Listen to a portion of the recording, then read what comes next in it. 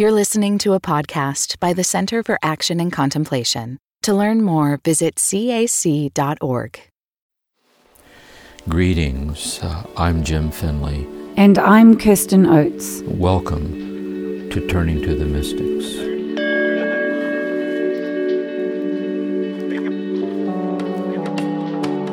Welcome everyone to Turning to the Mystics. We're in Season 2 and turning to the mystic Saint Teresa of Avila.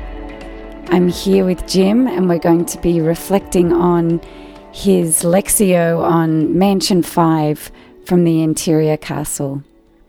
Well, where I wanted to start was I get so confused about the way different people use the term the soul, and I think the way Teresa uses it and the way you're using it is very specific. So I wondered if you could define that for us. You know, the word soul in the Christian tradition, say especially in the Christian tradition of the kind of philosophical theology of the Middle Ages through Aquinas and Augustine and Bonaventure and Scotus and those people, and then how it carries over into the mystics has different meanings. For example, Aquinas, following Aristotle, says that the soul is the principle of animate matter. So, for example, plants have a soul because there's a principle, and they have a movement from within. They have a vegetative soul, And then likewise, animals have a sensate soul, dogs and cats and so on, because they're alive, the soul. And that, for Aristotle too, that soul was immaterial, it was ontological. It was the being person. And then for the human person, then has a rational soul. See, the soul is to think, to reflect the intellectual interior life, the subjectivity. See? And in our age, today, when we use soul, we tend to speak of a person being soulful, as in deeply felt. I'm speaking from the depths of my soul, kind of intimate. We think that. So it's good to clarify what she means by it. And I also then think what John of the Cross and the other mystics in these classical texts mean by soul. To me, one way of putting it is what she means by soul is that the soul refers to the mystery of who we are as persons created by God in the image and likeness of God is our soul. That when God creates us as persons in the image and likeness of God, and that God-given godly nature of ourselves, that kind of divine stature of ourselves as persons, is our soul. This is so, and we might say in social justice and so on. See, that's the innate value of the helpless, the innate value of the infant, of the elderly, the poor. That the fact a person is impaired in their ability to function doesn't lessen their essential dignity. It's a spiritual dignity that they're a person. They're a person, and so the soul has to do with that sense of in faith, that there's this godly, spiritual, innate value to all of us as our soul. When she speaks then she says, so I'm now going to lead you into a journey through your own soul. And so she says, you may say to me, well, since I am my soul, how can you lead me into a journey into my soul? And she says, understand, there's different meanings of what it means to be in a place. So, for example, right now, I'm in my room here as I'm talking with you. You're in your room talking, and the people listening to this later are going to be where they are talking. So we're all in the place that we are. But the degree to which each of us is aware of and one with the far-reaching implications of what we're talking about as divine union varies greatly from person to person. So when she uses the word mansions or dwelling places, she's talking about the grace states of consciousness in which we're aware of and open to the God-given godly nature of our soul. Because she says some people don't even know they have a soul. Mm-hmm. That is, they're so trapped in the external demands of the of externality of life. It isn't until they're awakened to the interior. If my life has an outside, it must have an inside. And specifically, when for the first time, God becomes real to you. That is, my faith matters to me. That point at which it matters, you start to become conscious of your own soul. It was you always were your soul, but you weren't always conscious of your soul. And so she says the first mansion is for beginners. She said they do pray, but they don't pray well and they don't pray often, and so on. So each of these mansions are kind of heightened, transformative degrees of conscious, realized oneness with and response to the mystery of our soul, which leads into God in the hidden center of our soul, drawing us into union with Himself. Can you explain how thoughts, emotions, the physicality of us and our thoughts and our emotions, what's the relationship between those parts of ourselves and the soul? Yes. For Teresa, I want to use our language. I'm going to use the term ego in our language. And my understanding, a basic understanding of ego, because at school we're doing this because we're clarifying how we use these words, soul, not ego. I understand ego to mean our self-reflective bodily self in time and space in relationship with others and with the earth, open to the mystery. So our ego is the thinking us, the remembering us, the desiring us, the intellect, the memory, and the will. It is the feeling us, or whole range of emotions.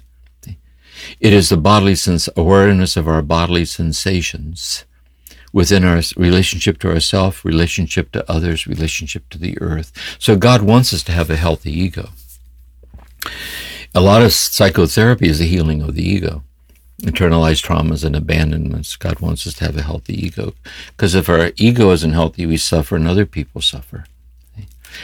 And so the issue then for Teresa is that the ego also has the capacity to be open to the realization that we're living in a relationship with God, and that God's in a relationship with us. And God's relationship with us is the reality of us. It's through faith. See, the ego is endowed with God with the capacity for faith, which is the gift of faith, that transcends. It's out of the ego that we transcend the ego in the gift of faith, of knowing that we're in this relationship with God, and then the freedom to assent to that, because love is always offered, it's never imposed. So what she's saying is when people don't even have a soul, it isn't just that their ego is wounded, as maybe through hurtful patterns and behaviors, internalized traumas, the things we do to each other. But it's the ego that's estranged from its openness to the transcendent. And so the first three mansions then refer to a graced awareness of our intellect, our memory, and our will, our senses, and how do we relate to these things in grounded, effective, and loving ways that are open to the presence of God in our life.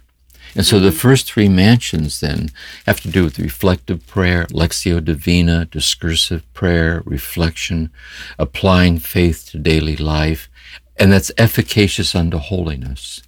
See, that's how God leads us on towards this union with God, so that when we die and pass through the veil of death, we go into unmediated infinite union with the infinite. And that's the first three mansions.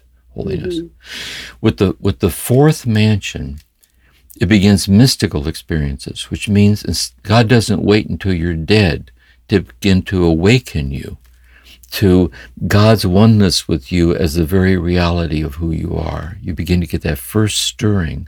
And then the ego, in being so awakened, has to freely cooperate with that. And we have to open ourselves to it, and so on. So we see in the fifth mansion, we can then see as it moves deeper and deeper, the intellect is transcended. The thinking you and all that it thinks ceases. Because it's finite. It cannot be, the finite self cannot be the foundation out of which an infinite union is realized, because it's finite. And so the finite reflective self illumined by faith, because in the fourth mansion, you're in that twilight zone between the two. In the fifth mansion, the finiteness of the intellect ceases because it can't be the basis of what's now occurring. Memory ceases. Desire ceases. Sensation ceases. And it's a kind of a state in which the ego and reflective consciousness goes into kind of a deep sleep. See? So you're not there. So when the moment passes, it's an event that happens to you while you're praying.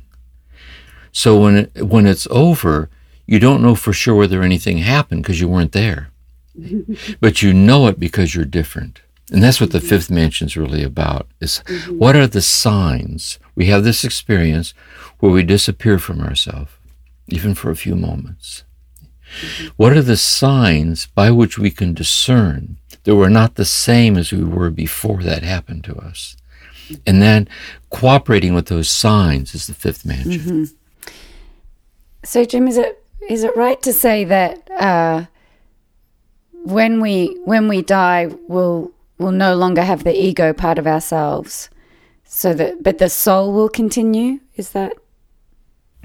Well, we believe in our faith that Jesus rose with his wounds.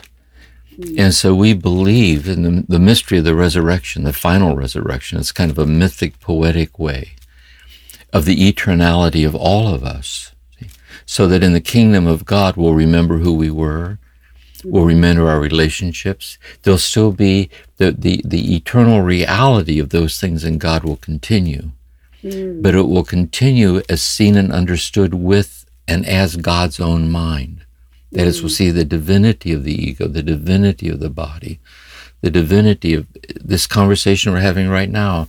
Since God's knowing we're having this talk right now, and God never forgets. When we die and go into God, we'll go into having this talk forever. Because everything is forever in God, but transcended and permeated as God's own consciousness of this. See? And that's what starts to happen in mystical states. You start to have God's consciousness of the life that you're living. See, God's consciousness of the life of everyone around you. God's love and so on. So in the end, it's not that our thoughts, memories, the way you describe the ego, the thinking self, the feeling self, in the end, it's not that they're separate from our soul. It's just they're not infused into the soul initially. Is that? There's like evolving states of the intellect, the memory, and the will. Our evolving thoughts, our evolving memories, our evolving feelings, and so on. And the reality of that, and so on, and so on, and so on. But what starts to happen, I want to use the example of falling deeply in love with somebody, again, which is going to be key for Teresa and these nuptial mystics.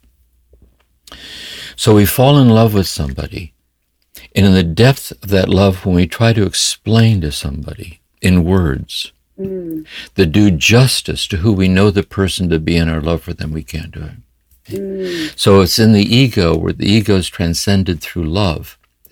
And fulfilled through love, see, in this qualitatively. So then she's saying, well, since God is that love, what would it be like to be in love with God? Or what would it be like to know that God's infinitely in love with you?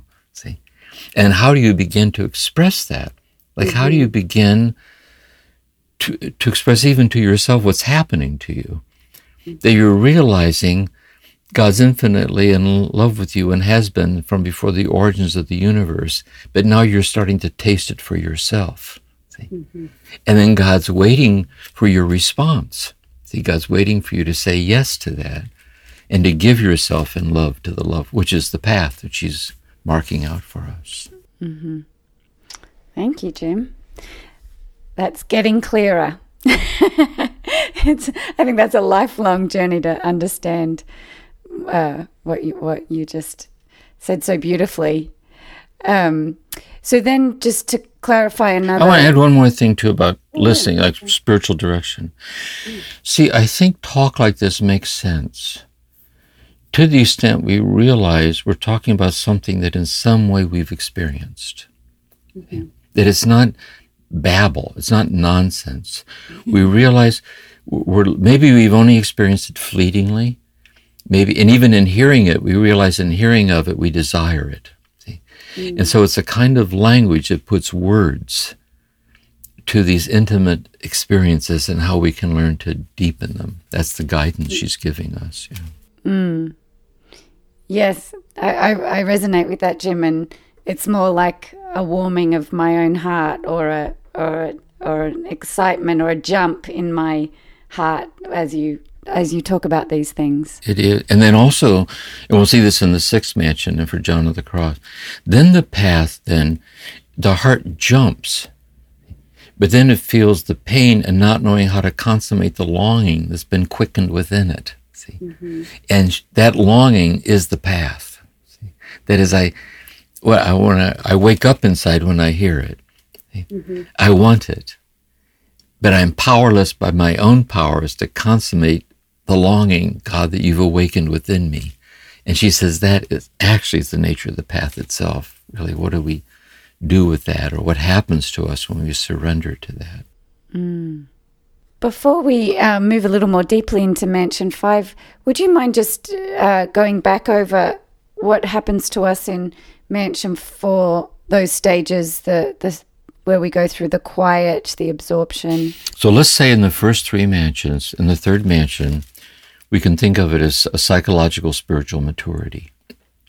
See? So there is our life of faith. There's a daily rendezvous with God in prayer, the Lectio, we take in God's Word. We engage in a meditatio, discursive reflection with God about that. How's this active in my life today? And we take that, and then the prayer is our desire to be faithful to that. Help me with this as I go through my day. And that's the first three mansions. And it becomes more and more stabilized and habituated as your daily life, your ministry, everything. And that's holiness. It's everything, really.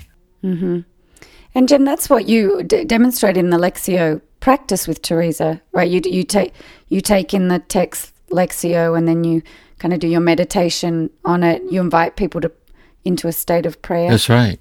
Because she's saying that's what Jesus does, in the Gospels, that we're kind of drawn to kind of just listen what he just said. And the deathless presence of Jesus is saying it to us. See? And God's waiting for, it's like that. It's a very personal thing. So that's the first three mansions. And by the way, she says there's some people who never have the experiences of the remaining mansions, and they're holier than some people who have them. The currency of the land is holiness. It's to do God's will, to live by love. Love for God, love for others, love for neighbor, all this. What starts to happen in the fourth mansion, you're praying that way, you're in your process of reflecting. And she says, what starts to happen, and she calls it the quiet. And she says, what the quiet is, she says, it's hearing the Master's voice. It isn't God speaking to us through the scripture or through a teaching. It's in some way you're actually hearing God's own voice. See? Somehow speaking to you, or God is in somehow, God's very presence is somehow infusing itself into your very presence, to the point that you're kind of held in a kind of a quiet fascination. So you instinctively pause, your thoughts fall into the background, and in that state of quiet, like this kind of quiet fascination, because it's very subtle, usually it's very delicate, you enter into a state of absorption. Absorption, Mary Froelich phrases it as a semi-voluntary state of quiet fascination, like as we are before a work of art or a sunset. So absorption is not union, we're getting at, but it's the state that offers the least resistance to union occurring. Okay? And then she says you watch very, very closely. So the prayer now becomes kind of obedientially following what's happening to you, is the prayer. So you're not in control at this point in a way. You're kind of into new territory. And you start to realize, and she starts using this imagery. Instead of she uses the imagery of water. Instead of God's grace coming to us from afar, you get the feeling that God's presence is welling up from some sudden place inside of you. And instead of reaching it through effort, the effort to meditate, the effort to concentrate, it's welling up of itself without your effort. And then imagine a basin filling with water, and the basin keeps expanding to accommodate the water. You realize that the love of God flowing into you is transforming you into itself, so your heart is being enlarged to divine proportions. That state, that's that fourth mansion state. It's like a dawning, but you're still, the first three mansions are still there, and that you still have to constantly choose to renew it when it slips away.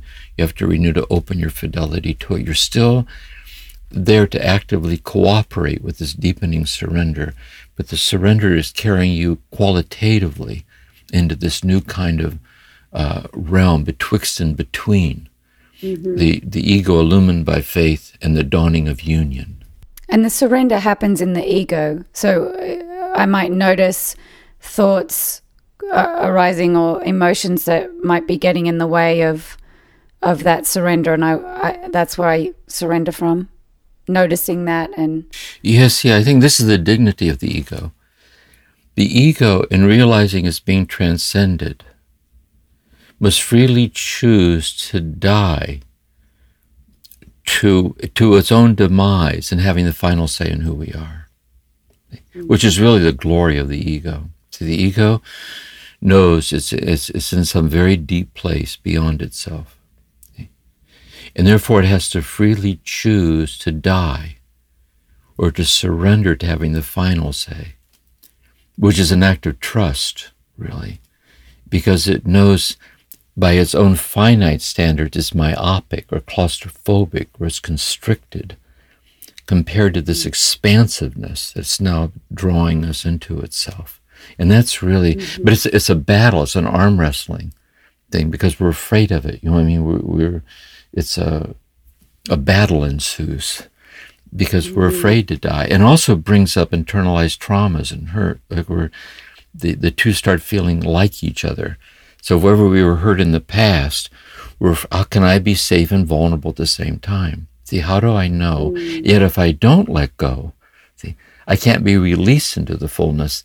But how do I deal with this internalized holding on so I don't get hurt? And I think that's the intimacy part of it anyway, of learning to undergo this. That's why when you've taught this before, I've really felt that mansion 3 is kind of the anchor point. Even if you were to be able to have moments of later mansions, because the ego, until its final death, is always, is potentially going to be fighting the death. So what I tell people, what I think helps me is, I think what you're saying about returning to the third mansion. See, you need to check in and see whether or not your concerns are warranted. Because if you return, notice you're still sitting there, you're still breathing, no one's hurting you. You're not losing your ability to think. You're just not maybe necessarily limited to thinking. You're not losing your ability to choose. As a matter of fact, it's important that you choose. You have a life to live. So you have to check in and see whether that fear is actually warranted, because the stature of the self, that's what love of neighbor and love of self is all about. It's even a heightened regard for the dignity of your body, for the dignity of your mind, not a loss of it. It's just that you're no longer living on your own terms. So you're living on love's terms, which are transforming you. And it's even outside of the prayer or the meditation. When I'm back out in the world and trying to be the loving presence, I might find regrounding kind of those questions that are asked in the third mansion is important. Yes, and I think that's where the moral part comes in, all of it too. So let's say I'm infused with this love. I move to go out and realize that everyone around me is infinitely loved by God. And then I realize in my interactions, some of these internalized survival strategies formed in trauma and abandonment kick in. And I'm being distant or removed or dishonest or reactive. And then I realize I'm tempted to be down on myself or disheartened. Then I have to remind myself that God's infinitely in love with me, is precious in my brokenness. This is the good news. And I'm to live by the mercy of God, who loves me in my wayward journey, and hit the reset button and start over again. And so this is always getting sifted back through the habits of our whole life. Yes. That's what makes it real, actually, I think. Yeah, that's really helpful, because I think there's a desire for perfection or for purity or for, just getting it right. And so what I take comfort in when you describe the path is that's we won't achieve that in this finite reality. And so the path is actually in our inability to reach the perfection we desire, and that we can come back to God's grace and compassion. Exactly. We can't achieve the infinite love, but the infinite love achieves us in our inability to achieve it. See? So perfection is really perfection in humility, perfection in gratitude, perfection in mercy, perfection in the surrender is the true perfection. Yes, that's so helpful. Turning to the Mystics will continue in a moment.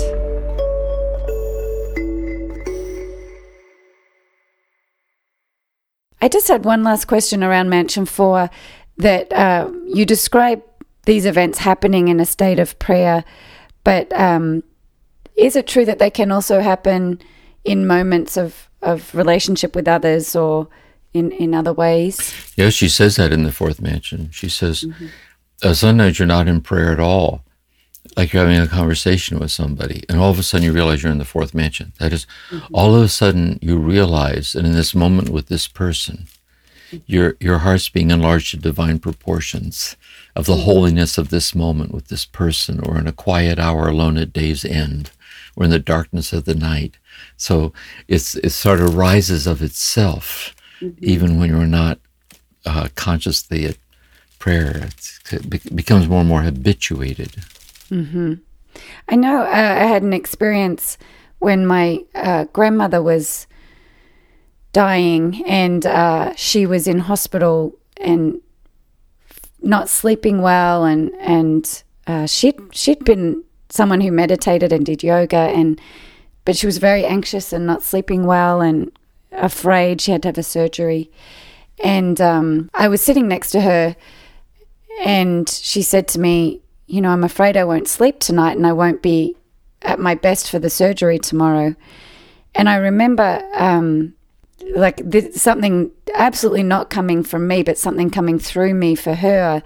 And I said to her, well, Nan, you're a great meditator. Why don't we meditate together?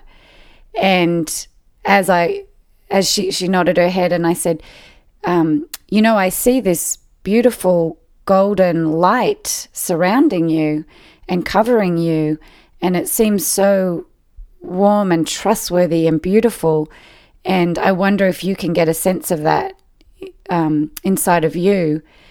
And I don't know where that came from, and it was hard to talk about afterwards, but when I went in the next morning prior to the surgery, my grandmother burst into tears when she saw me, and she said, I had the best night's sleep. I had the best night's sleep ever. And she said she wasn't feeling anxious about the surgery. I think this comes up to a lot. And I think this came up for Teresa when she was writing The Interior Castle. It's and I've had this experience too. I work with people in therapy who are training to do hospice work. And they were so nervous about being with their first dying person. And always they'd come back in a week later, and when they were next to the bed with the family members around, it was given to them to say that somehow when a friend is hurting and you say something that helps and you don't know how you knew how to say it. Yeah. So a lot of this mansion business is learning how to be more and more habitually receptive and open to the influx of those things that don't come from you but through you. It's like the artist. Where does beauty come from? From the artist, or for the violinist, whatever. It's channeling, because you're an open, it uses you to fulfill its own purposes, and it just speaks. And so learning how to trust that and go with that and be more open to that. That's how by your fruit you shall know them. You start to see a heightened capacity for this flow of words that are coming through you and not from you as grace. Yeah. And how to work out what's trustworthy and what's not, in terms of those kind of very unique and rare experiences. Yeah. Exactly. And I think sometimes what's trustworthy is so disarmingly simple, it was right there. But sometimes by the ego, it might not be apparent at first, because it's the thing we don't want to say. It's the thing that we don't want to be. So it takes a lot of discernment and the artistry of fidelity and learning how to listen to ourselves and stay open. And it's the journey, Mm-hmm. Thank you, Jim. Well, going a little bit deeper into Mansion 5 now, you said in the podcast about Mansion 5 that the reflective self goes into a deep sleep. And so I wondered, when we have this kind of Mansion 5 event, are we becoming unconscious? Is that, are we passing out? Yeah, it'd be good to say this too with all these mystics, to understand that the deeper we get, it's understandable that we might feel the mystics talking about things we might not have experienced yet.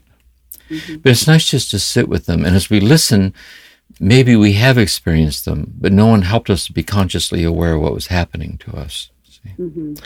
So one way to put it is this. Let's say that our ultimate destiny is infinite union with the infinite. We're awakened to it in our finite consciousness, awakened by faith. As it gets deeper, deeper, deeper, deeper, the finite self illumined by faith comes to the edges of itself, which in being finite, it can't be the basis for the consummation of that union. Mm-hmm. And so it ceases. It kind of ceases. It goes into it disappears from itself in reflective consciousness. Now, when it returns to consciousness, what happened when you weren't there, she says, feels like you could have been asleep. It's like a sleep. And the way you know you weren't asleep is discerning the ways you're different in the aftermath of that. Mm. Because in the seventh mansion, she's saying what happens in a way is that innermost oneness with you, hidden with Christ and God before the origins of the universe, is momentarily being actualized, standing free and clear. See? Like this. And so when you then return back from that communion, communion, then the you that was so transcended discerns the significance of what happened because of the changes it can see. That's how you discern it, and that's what she walks through. Then she helps us to understand that. Mm. She is so clever with her use of the silkworm and the butterfly example. It's just so brilliant. Yeah, because when the butterfly, in other words, I put it in the talk that I gave to is a butterfly is not a caterpillar with wings. It wouldn't get off the ground. So when it spins its cocoon, it disappears from view, so we can't see it, and then it emerges as a butterfly. In other words, it's the metamorphosis of your very subjectivity. It undergoes an utter metamorphosis. So when you emerge as this butterfly, so she says, in the moment of union, this fleeting union, it's going to become habitual in the sixth mansion.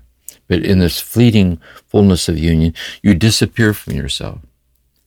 But then what you emerge as is a conviction that you were in God and God was within you. It's a conviction in your heart. You can't explain it, but it's a conviction in your heart. 2, a new desire to only do God's will. And thirdly, that you're a butterfly with tattered wings. That is, this is not the beloved. That is having tasted infinite union with the infinite beloved. Everything less than infinite union with the infinite beloved is infinitely less than what my heart will be fulfilled by. This is not the beloved, this is not the beloved, this is not the beloved. See? And yet she says you've never been more at peace in your whole life. Because if you accept that it's infinitely less than the beloved, you experience the beloved shining through the simplest of things. See? It's, when you try to own it at the level where you can have it, you fall back into what's less than. But when you accept that it's infinitely less than the infinite, to that deep acceptance, the infinity of it and its nothingness without God shines into your heart. Like everything is holy, or everything deserves to be deeply respected or even reverenced, like that. I think it's like that, really. Yeah. I'm surprised to hear you talk about the peace, because in that description of, the longing, the unsatisfied longing, it that didn't sound so peaceful, but you're saying there's something deeper going on that helps us see God more clearly so we might feel the longing, the lack of the infinite presence, and that invites us into seeing it where it does exist and how it does exist. Yeah, that. I mean, maybe in a moment I can look back and remember, maybe not. But somewhere along the line, something happened to me. And it's put me in this state, so hard to talk about, of the not enoughness of everything, including myself. Like no landing place. The Son of Man has nowhere to lay his head, except in the bosom of God. And so there's no rest for me, except resting in the eternal, resting in me, and so on. Yet, by accepting this unexplainable thing that's happened to me, like a pilgrim of the absolute kind of roaming about, I've never been more at peace before in my whole life, because it amazes me. I'm just amazed. There's something that I can't explain. It's boundaryless and vast in all directions. When I turn to have it, it goes away. But it shines out intimately from here, there, everywhere. I think it's kind of like that in a way. I love the way she talks about the house the caterpillar builds as the house is like our life in Christ. And I wondered if you just reflect on that a little bit. Let's say our house is our life. And let's say God gives us our life. And when we're given our life, we think we're given our life to have our life.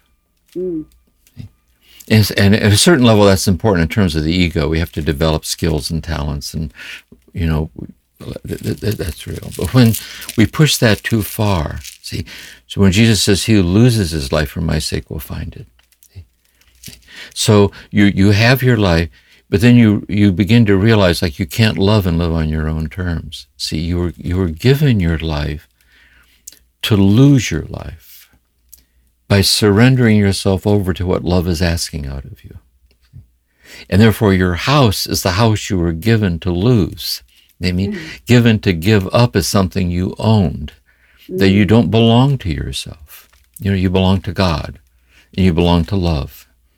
And so you're dispossessed. So you're dispossessed by love, which is a heightened sense of authenticity in your life through love. And that Christ is the transformative engine kind of that. Christ is the revelation of the fullness of what's happening to us. For me to live is Christ. And so we see in Christ and the fullness of what's happening to us. You can also see the value of Teresa and these mystics on her ability. Imagine having her for a spiritual director. She's directing us now as we talk about this. Yes, it's so it's so luminous, and it's so disarmingly simple and rich. Yes. And we realize that a lot of it is we haven't had anyone to sit with.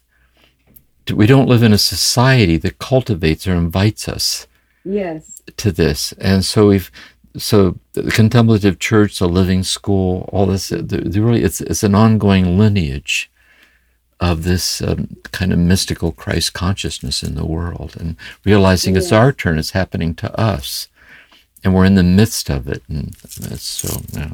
Well, I remember when that experience happened to me with my grandmother, there was no one I could talk to that could really help me understand it or really even celebrate it with me. And I tell it on this podcast because I'm hoping people here might understand. Yeah, and that in sharing it, people might also feel more confident about those kind of experiences they've had themselves. See, imagine we're having a recovery meeting for recovering would-be mystics. And so when we share our story, recovery, strength, and hope, like in AA, when we share a little story like that, other people in the room know what you're talking about. Because in an utterly unique way, they also have had their own moment. So how do we learn to habituate our faith? I see, not to play the cynic, how to have faith in that. And how can I learn to habituate that sensitivity that was given to me?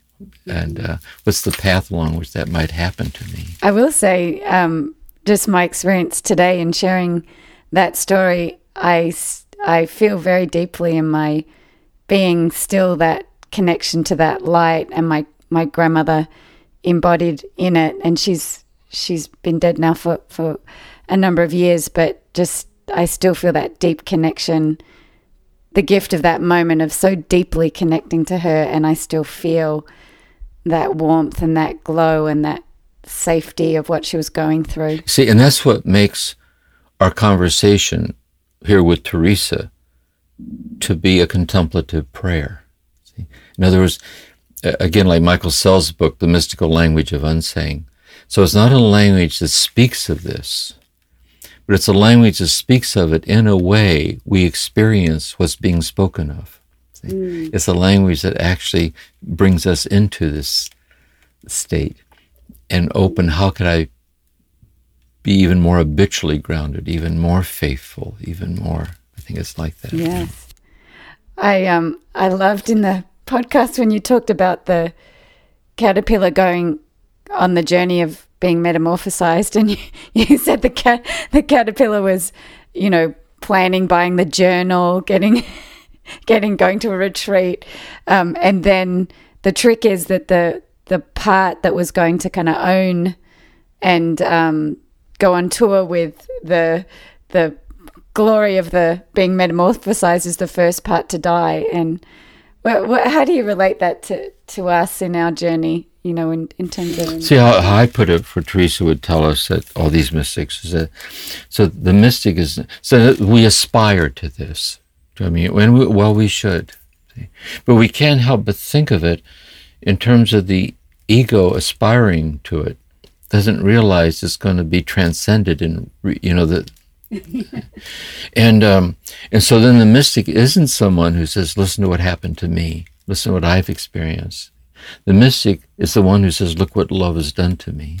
There's nobody left. Thomas Merton said, I'm blown down the street like leaves scattered in all directions. See, do I even have a life?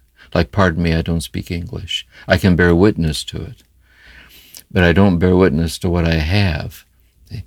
I bear witness to what I'm called to share happened to me, that by sharing it, it might happen to you. And it's just a very different feeling. Yes. Yeah, I'm sensing into it. It's not like a rising up and kind of standing above and I know this, I've done this. It's actually a much more humble kind of, it is. Something was done to me, and I'm trying to find the words to describe it. Yeah, and also another image of it might be the more deeply I descend in being humbled, that is, I'm powerless in my meditation, I don't know how to go on. The more deeply I'm humbled, the more I discover the abyss-like depths of God welling up and giving itself to me in and as my intimately accepted powerlessness. See, that's what's so surprising about it. As low as we went, Lao Tzu talks about the Tao like water. He said the Tao is like water. It descends into the lowest places to give life to everything. And so the lower we go, we discover the depths of our nothingness, drops down into and opens out on the bottomless abyss of this love welling up and giving itself to us in the very nothingness in which we didn't know what to make of anything. See? And then it's carrying us along and transforming us into itself. It's very much like that, I think. There was another phrase that I'd never heard that really, I mean, when you said it, that you said, resurrection is not the resuscitation of a corpse. I'd never heard that, and it really struck me. Very powerful thing to say. What on the flip side of that? So, if resurrection is not the resuscitation of a corpse, how would you say it? Yeah, it's see, it isn't as if, let's say, I'm still in my ego self, illumined by faith. And let's say I believe I hear about the mystery of eternal life. And let's say I hear about the mystery of the resurrection, this mythic language of the final resurrection. The mystery of the final resurrection is the ultimate, which is really the ultimate victory of love over all forms of suffering and death. Resurrection. I'll be resuscitated into this life living here in Marina del Rey, with my library, walking around what I'm going to have for lunch. I'm resurrected. I'm not resuscitated. I'm not brought back to this. Rather, this is broken wide open and transformed into the boundarylessness of God's own life, in which the eternality of this daily life will live on and on and on, that way in God. So the resurrection is to be born again, see. Amazing grace. Once was lost, but now I'm found, was blind, but now I see. It's not resuscitating back to something. Rather, it's being carried forward into a boundaryless state utterly beyond what we in our still unawakened state could scarcely even begin to imagine. It's more like that, yeah. And then what she's saying is the resurrection then becomes an event in consciousness, which is mystical union. That even while still on this earth, we can taste and live directly the deathless life of God, and our nothingness without God.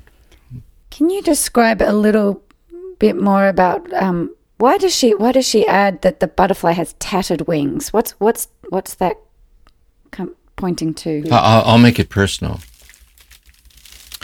I'm pleased we can do these talks, and I'm pleased that I'm writing 6 hours a day on my healing book. And I'm pleased that my daughters visit me on weekends and so on. But with Maureen dead at 77 years old, I barely get by. Barely get by. See? And I'm falling apart here, unraveling. See? And just keeping up with things is too much for me. But if I accept it's too much for me, because I'm old, I'm old. And I'm not to live on my own terms. I don't have to keep up with anything. So I feel like a butterfly with tattered wings. See, just trying to share a few things before I disappear that might be helpful to somebody. I don't know. And so I think anytime we commit ourselves, anyone who commits himself to being a husband or a wife or a mother or a father, or they deeply commit themselves to teaching little children, or working with people in hospitals, or anytime we're of service to a community, isn't it true that it asks of us more than we're able to comfortably give? Isn't that true? We're always, in the very gift of it all, we're trying to maintain ourselves, and acknowledging the limits of ourselves. Otherwise, it's hubris. Sometimes I have to back off. I can't do it. I have to, it's hubris. I'm trying to live up to your expectations of what I should do. An utter disregard for how real my limitations are. Then I honor my limitations and step back into it again and then reassert myself again in the classroom or the hospital or a psychotherapy office or changing the diaper or watering the lawn. Does that make sense in a way? It's like that. I think we're all, when we live deeply and love deeply, we're always taken out beyond the edges of what we're comfortably able to do. And we have to humbly stay grounded in that, and we're transformed at the crest of the wave. And to me, that's being a butterfly with tattered wings. That's so helpful. Thank you for sharing that, Jim. And so the Tatterings really, and this is Teresa, the foundation of her entire teaching is in relation to love. The Tatterings in relation to experience, to give, to be the love that's changing me. I realize I have tattered wings. It is, and I think it's St. Paul, like the thorn in the flesh. Have a thorn, ask God to remove it, and God said, leave it there. See? Because the place where you still get reactive, the place where you're not able to live up to what you should be, is your teacher. See? It reminds you you're not exempt from the frailty of the human condition that God's infinitely in love with, see? And through which you touch people by accepting it yourself. And, yeah. Mm-hmm. By the way, and then she says that in the end, see, with mystical union, even the butterfly must die. Because even that transformed self in love, in divine union, see, becomes non-distinct from the infinite mystery of God. So as she moves into the sixth, seventh mansion, you see that even the butterfly dies.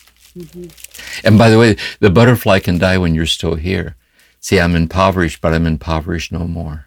See, I'm limited, but I'm limitless everywhere in all directions. See? And there are ways that becomes paradoxically true for a person. Wow. What do you think we can learn from the fifth mansion if we've never entered it? You know, like listening to you to talk about it, reading Teresa, but it's not something that we've had the experience of that has. What can we learn from continuing on to deepen our understanding of the mansion? You know, I think that one, in the spiritual order, what's given to one of us belongs to all of us. See, really.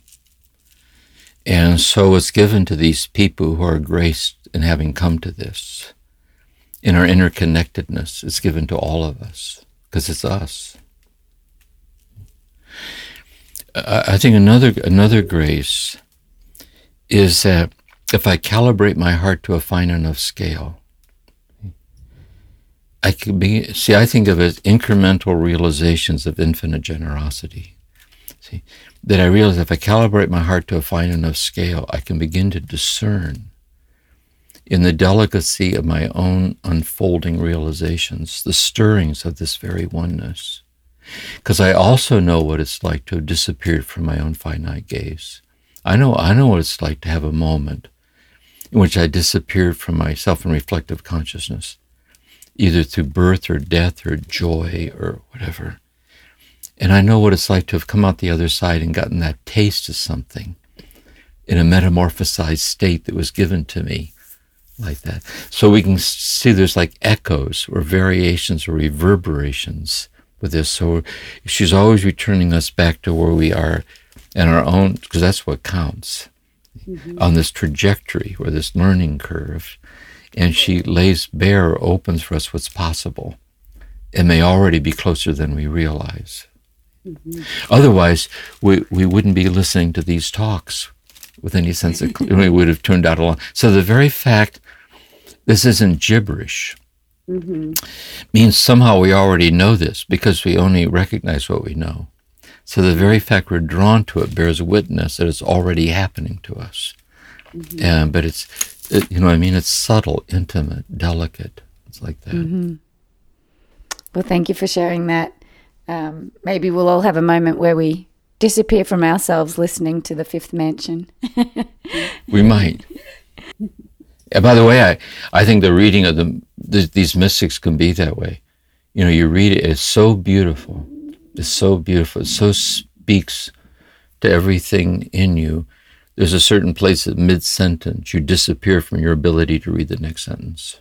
And when you turn a second later or 10 minutes later, the very act of reading it was itself the taste of this little thing that illumined you midway. It's spiritual communication, I think. Thank you, Jim. Well, before we end, I just want to honor what you shared about Maureen and honor Maureen's beautiful life and Thank you for continuing on with the podcast with all you've been through. And thank you. And just looking ahead to the sixth mansion too. Let's say the apophatic way, the apophatic part of the hidden part. The cataphatic way is where this starts happening while you're awake. That is, you don't disappear, but rather is somehow the divinity of manifested life itself. So it starts habitually happening to you. You know why? That's where we're kind of headed. You kind of disappear apophatically. You're transformed in that opens out upon deeper layered depths ahead, in which it starts happening all the time, leading toward the seventh mansion. Thank you. A little teaser for Mansion 6. Little teaser. Yeah. Well, tune in next week for the next exciting episode. Well, thank you for today, Jim, and we look forward to traveling through Mansion 6 with you, and it's been wonderful hearing your thoughts today. A gift. Thank you. Thanks. Thank you for listening to this episode of Turning to the Mystics, a podcast created by the Center for Action and Contemplation. Please consider rating it, writing a review, or sharing it with a friend who might be interested in learning and practicing with this online community. To learn more about the work of James Finley, please visit jamesfinley.org. We'll see you again soon.